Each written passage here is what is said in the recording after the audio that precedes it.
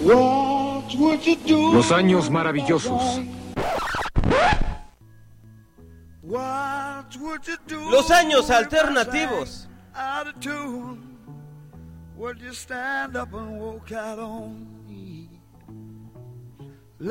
Protagonistas: José Torra, Cristina de la Garza,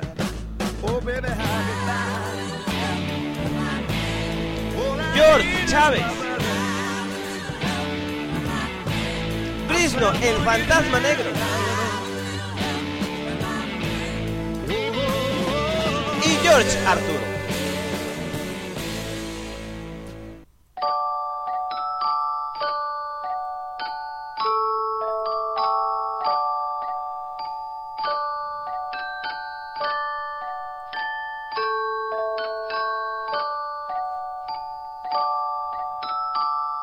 Hoy presentamos Predestinada.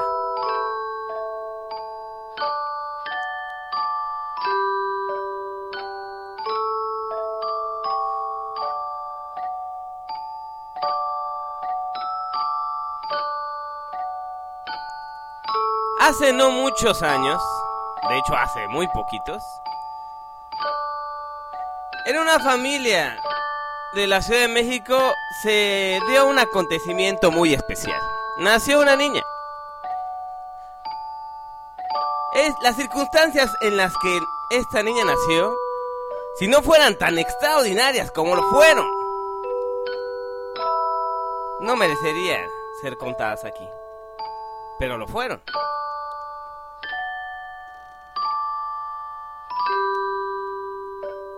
Siendo este el capítulo número 5 de los años alternativos, nos vamos a enfocar a los porqués y también, a manera de homenaje, a una de nuestras más queridas locutoras de Alternativa Radio, que no tiene mucho que se integró al proyecto.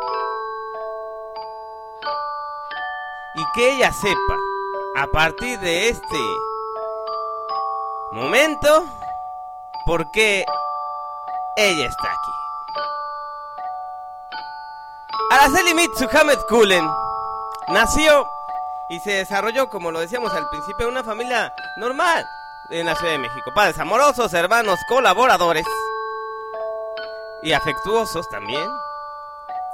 Sin embargo,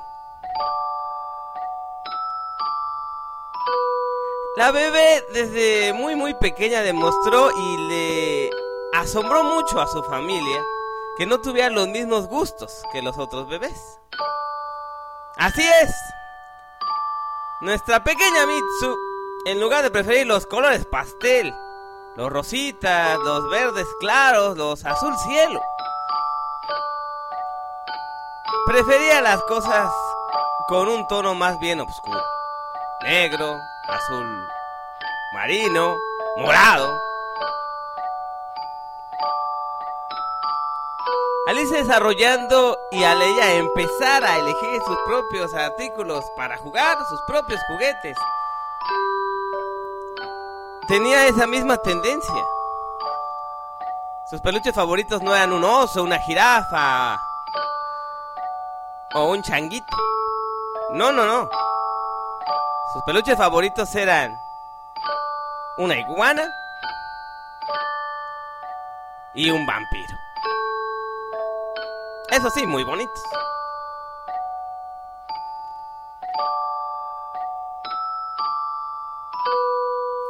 Y al ir creciendo, su gusto musical también fue cambiando.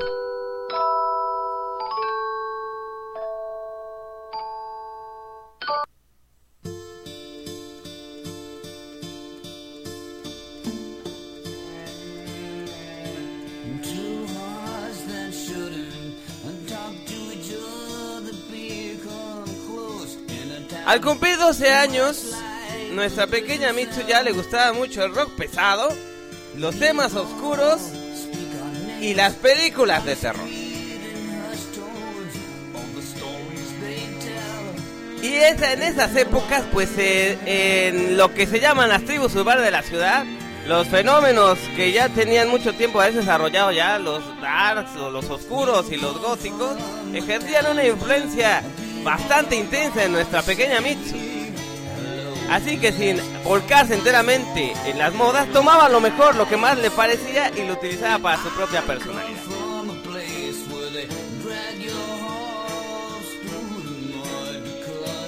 Eso le facilitó entrar a literatura y cuestiones, a pesar de su joven edad, que le hicieron ver mucho más allá acerca de todo eso tenebroso y oscuro que le llamaba tanto la atención. Obviamente compartía música, compartía recomendaciones de lectura con su limitado, muy limitado círculo de amigos que eran los que comprendían y le apoyaban en esa peculiar forma de ser.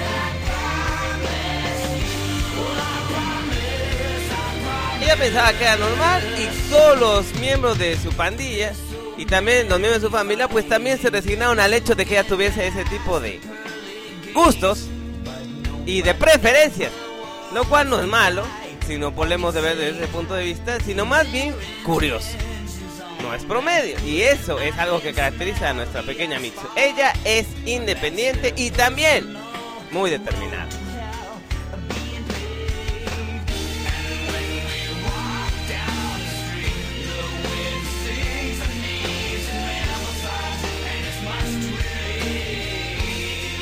De hecho, lo que más le llamaba la atención era que la literatura que ella constantemente revisaba iba descubriendo conforme pasaban los años de secundaria y en los años de la preparatoria. Iba descubriendo personajes que tenían un origen sombrío, un origen no normal. Estamos hablando de los seres de ultratumba, los seres de la noche, los muertos vivos, los que están afectados de alguna forma por los poderes de la oscuridad. Interesaba mucho saber cómo habían surgido los zombies, los hombres lobo, los hechiceros, los magos, las brujas,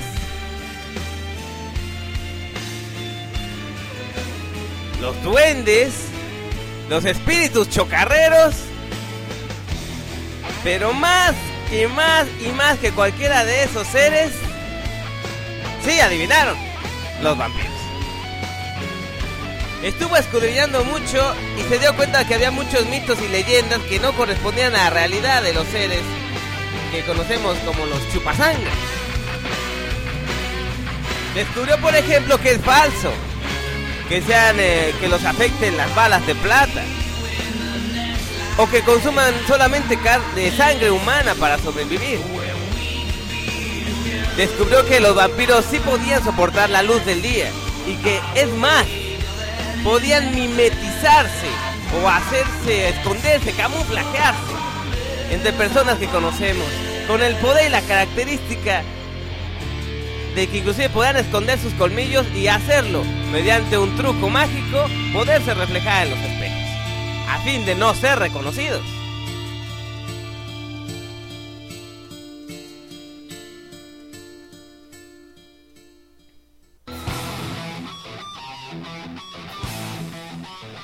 Todos esos misterios que solamente un puñado de personas a quienes Mitsu conocía, respetaba, tenían en su poder, la hacían una autoridad en lo que a seres del inframundo se refiere. Aunque ella expresamente no los buscaba, ni trataba de tener un contacto personal con ellos, simplemente le gustaba averiguar. Así que no era lo que nosotros en la jerga técnica del término nos podemos referir a ella como una investigadora de lo sobrenatural. No era una cazafantasmas, ni tampoco una medium o una espiritista, ni experta en las cosas oscuras. No. Ella simplemente sabía lo que tenía que saber y no le gustaba quedarse con ninguna duda de todo ese universo mitológico que le había llamado muchísimo la atención desde bebé. Al mismo tiempo, como comentábamos antes, desarrollaba su gusto frenético y casi obsesivo por la música metalera. Esa música era la única música que podía tranquilizarla cuando ella se sentía o muy triste o muy molesta. Era la única música de la que ella disfrutaba al máximo. Y a tal grado se sintió atraída por el género metalero que lo primero que hizo en cuanto pudo hacerlo, después de rogarle mucho a mamá y a papá y de ahorrar algunos de sus domingos, bastantes, si somos sinceros, se compró su primera guitarra eléctrica.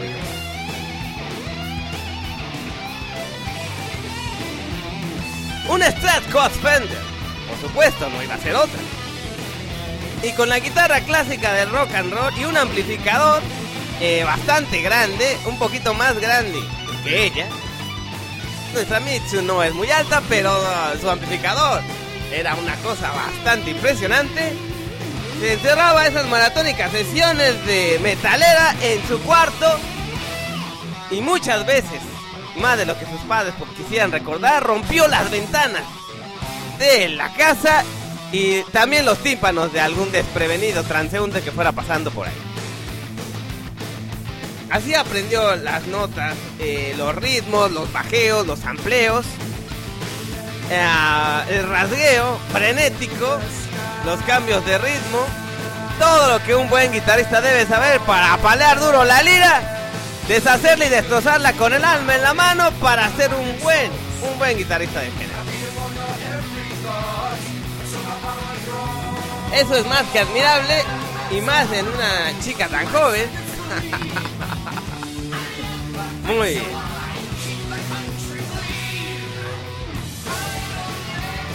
Pero fue una de esas tantas sesiones de música metalera en el cuarto que fue cuando recibió ese día, esa noche para ser precisos, una de las noticias que la conmocionarían y la marcarían para siempre.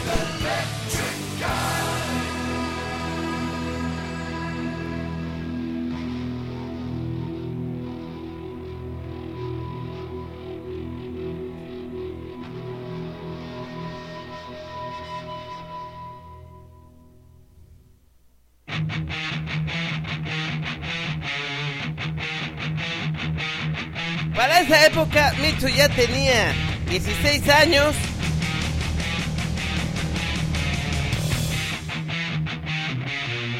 Y había se había desarrollado muchísimo más que otras jóvenes para su edad en lo que a qué caso refiere y también a lo que a gustos personales.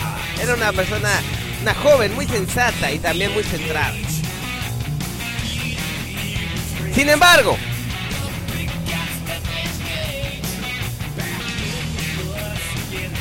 fue en ese mismo momento en que sus padres, al darse cuenta de todo lo desarrollado que estaba y después de uno de esos conciertos en su cuarto, la llamaron. Le dijeron: Mitsu, tenemos que hablar contigo. Mitsu, que ya estaba acostumbrada a los sermoneos después de sesiones de guitarrazos, no se sorprendió. Así que fue hasta la sala donde estaban sus dos padres sentados muy juntos y esperó a ver qué le decía. Ella notó algo extraño en ellos, una mirada como de ansiedad, y a su mismo también una mirada como de miedo. Y empezaron a hablar con él. Su padre le dijo: Mitsu, tenemos que hablar contigo. Es algo muy importante y es tiempo de que lo sepas. Muy intrigada, Mitsu se acercó, tomó asiento y le escuchaba.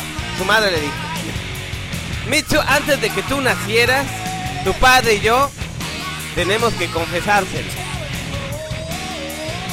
Éramos unos negados de la tecnología, pero peor aún, estamos en contra de todo lo tenebroso y de todo lo que tuviera que ver con él, cosas que a ti te gustan.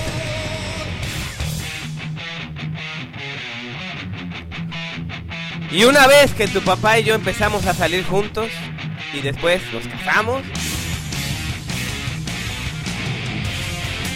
en una noche como esta, cuando estábamos hablando mal de la que nosotros pensábamos que eran puros cuentos las cosas del más allá, por la línea telefónica salió un ser que nunca habíamos visto. Solamente era una capa negra de oscuridad, pero con una voz muy terrible. Nos dijo y nos reclamó: a tu padre y a mí estábamos muertos de miedo. Así es, Mitsuki, continuó su padre. Este ser de ultratumba que salió de la línea telefónica nos empezó a reclamar diciéndonos que no éramos unos irresponsables, que no sabíamos quién controlaba el universo y que por ello íbamos a tener una hija, y que esa hija iba a marcarnos la diferencia y hacernos ver que eso era importante y que nosotros tenemos la obligación de guiarla hacia su origen. Nos dijo que en cuanto cumpliera 16 años la pusiéramos enfrente de la línea del teléfono, un día como hoy, una noche como esta, y que le enseñaría a ti, Mitsu, porque tú eres ella,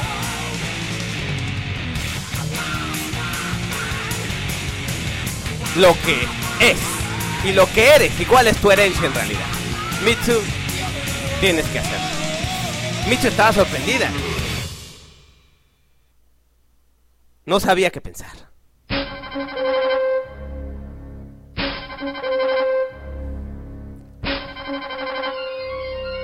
Sus padres, viendo que ella estaba confundida e indecisa, le dijeron: hazlo. Necesitas saber cuál es tu origen. Y una vez que lo sepas, cambiarás el mundo. Eso fue lo que nos dijo ese extraño personaje.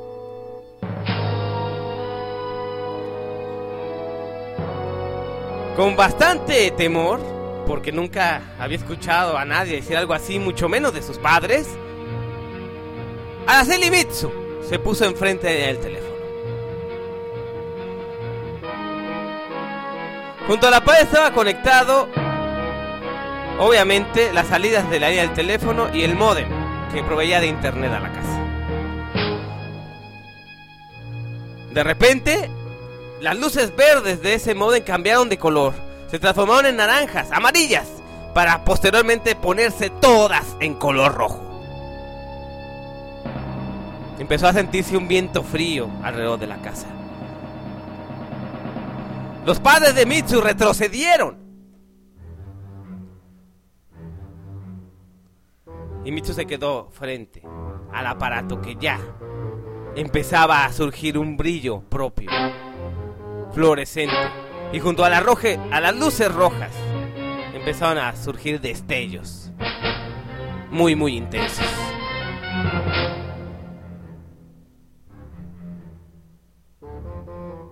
De repente, y sin que nadie pudiera hacer nada por evitarlo, un destello azul relampagueante llenó la sala. Se apareció la misma sombra, el mismo personaje que los padres de Mitsu habían visto antes tantos años. Simplemente era una gran capa negra, rodeada de luz. Y sin decir nada, tomó a Mitsu de la mano. La rodeó con ese haz de luz del que estaba cubierto.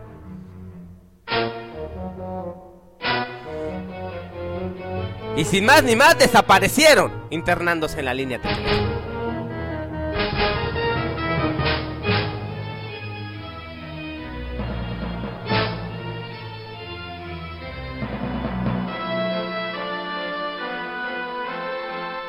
Mitsu de repente, después de varios relampagueos y obscuridad, de repente se vio envuelta en un mundo, en una especie como de túnel, donde iban y venían los ceros y los unos en colores amarillos, verdes, azules. Todos ellos como si estuvieran representados muchas millones y millones de pantallas de computadora, pero en una forma circular, como un torbellino binario de ceros y unos fluorescentes. Iban muy muy rápido. Mitsu apenas alcanzaba a ver lo que había en cada una de esas pantallas. Le pareció ver datos, letras, páginas, sitios de la red, destellos de luz que ella no alcanzaba a distinguir, personas hechas completamente de electricidad, rayos, fulgores, en fin, todo un mundo cibernético al que ella nunca había accedido, pero que ese ser de otro mundo le estaba llevando a un lugar donde ella no sabía, pero que era importante, porque si no, no había pasado nada de ello. Por fin llegaron a un lugar. Ya no había nada que recordara a ese túnel, sin embargo era un lugar que proveía su propia luz verde. No tenía pared ni tenía techo, pero sabía que estaba en un lugar seguro. Mitsu ya no sintió temor, más bien sintió curiosidad. El extraño ser no había pronunciado ni una sola palabra desde que se apareció en la sala de su casa.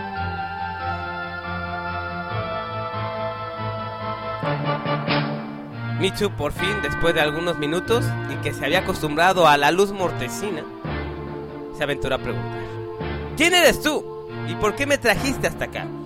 Mis padres me dijeron que tú les advertiste algo y les dijiste algo acerca de mí. ¿Qué quieres de mí? ¿Por qué soy importante? ¿Por qué soy especial?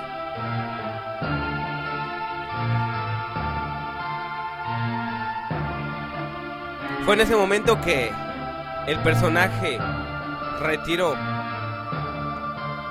parte del velo que le cubría el rostro y sin embargo Mitsu solamente pudo ver el brillo muy intenso de dos ojos redondos y una voz que salía de aquel rostro sin nombre. ¡Araceli Mitsu Hamed Kulen! Lo que le pedí a tus padres en esa ocasión fue solamente una cosa: para que ellos aprendieran a respetar tanto la tecnología como a los seres del otro mundo.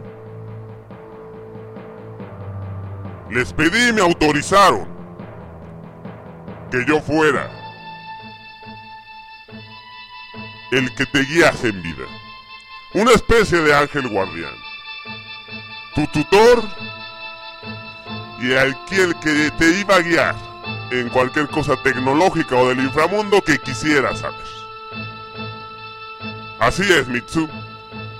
Soy tu abuelo cibernético. Mitsu se quedó completamente sorprendida y con los ojos más abiertos que no podía cerrarlos.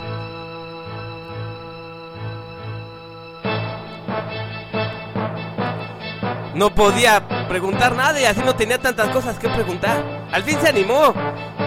Le dijo: entonces tú eres mi abuelo cibernético, tú me vas a guiar, tú me vas a ayudar. Así es, Mitsu. Es mi deber y lo haremos juntos. Aunque una vez que regreses al lugar donde perteneces, ya no vas a recordar nada de esto, ni tus padres tampoco. Pero llegará un día en el cual tú reconocerás, en el momento en que escuches la voz, mi voz, a tu abuelo cibernético. Mitsu no sabía qué decir. Abuelo, entonces ya no voy a... ¿Por qué no podemos tener contacto desde este momento? Falta un poco de tiempo todavía, Mitsu. Tienes que estar lista y preparada. Tienes que seguir estudiando. Y cuando llegue el momento en el cual estés lista para ayudar en la salvación del mundo, en ese momento dado yo estaré contigo. Sabrás quién soy, te guiaré y me querrás, aunque no sabrás por qué.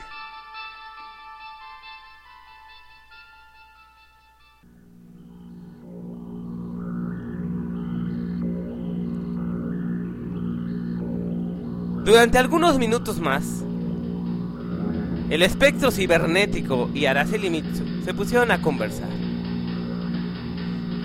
Mitsu se quedó sorprendida de que su conocimiento sobre seres del inframundo fuera tan correcto. Su abuelo cibernético le empezó a explicar punto por punto acerca de los conocimientos que ella tenía y cómo de alguna manera ella había llegado hasta eso, gracias al conocimiento que tenía de la tutoría y a la protección que había tenido desde bebé. También le explicó que parte de su propósito y de su misión, cuando ella estuviera lista, sería que por medio de la tecnología que posee el hombre en este momento, se podría comunicar con mucha gente y dejarles una buena influencia, un buen ejemplo, y que lo podía hacer, dada la gran facilidad que ella tenía para comunicarse con los seres de inframundo y con los seres de este mundo. Mitsu estaba cada vez más sorprendida y le hacía más y más preguntas al espectro, aunque lamentablemente llegó el momento de ir. El espectro lo diciendo: Araceli Mitsu, ya es tiempo que regreses. Yo te guiaré, yo te llevaré. Iremos nuevamente por la línea telefónica y amanecerás en tu cama y no te acordarás de esto hasta que llegue el momento final. Nuestra pequeña Mitsu no pudo evitar que una lágrima le corriera por las mejillas, aunque sabía que iba a reconocer a su abuelo cibernético cuando apareciese en su vida.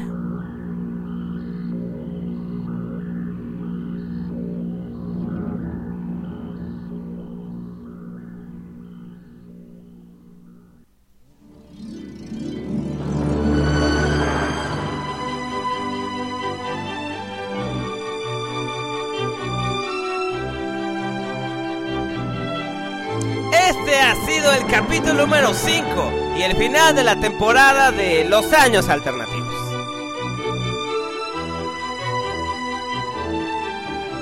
Muchas gracias por habernos acompañado y haberse aguantado estos 5 capítulos que ha creado, producido y hecho con mucho gusto su amigo Brisno, el fantasma negro, amo y señor del inframundo del ciberespacio, y el abuelo cibernético de Araceli Mitsu. Les agradezco nuevamente por eso. Y ya saben, la gente en Alternativa Radio somos gente muy especial. Y muy pronto regresaremos con más de los Años Alternativos, si es que el tiempo me lo permite y si se me ocurren más cosas. Muchas gracias nuevamente. Nos despedimos y hasta la próxima vez. Brisno, el fantasma negro, les agradece por su atención.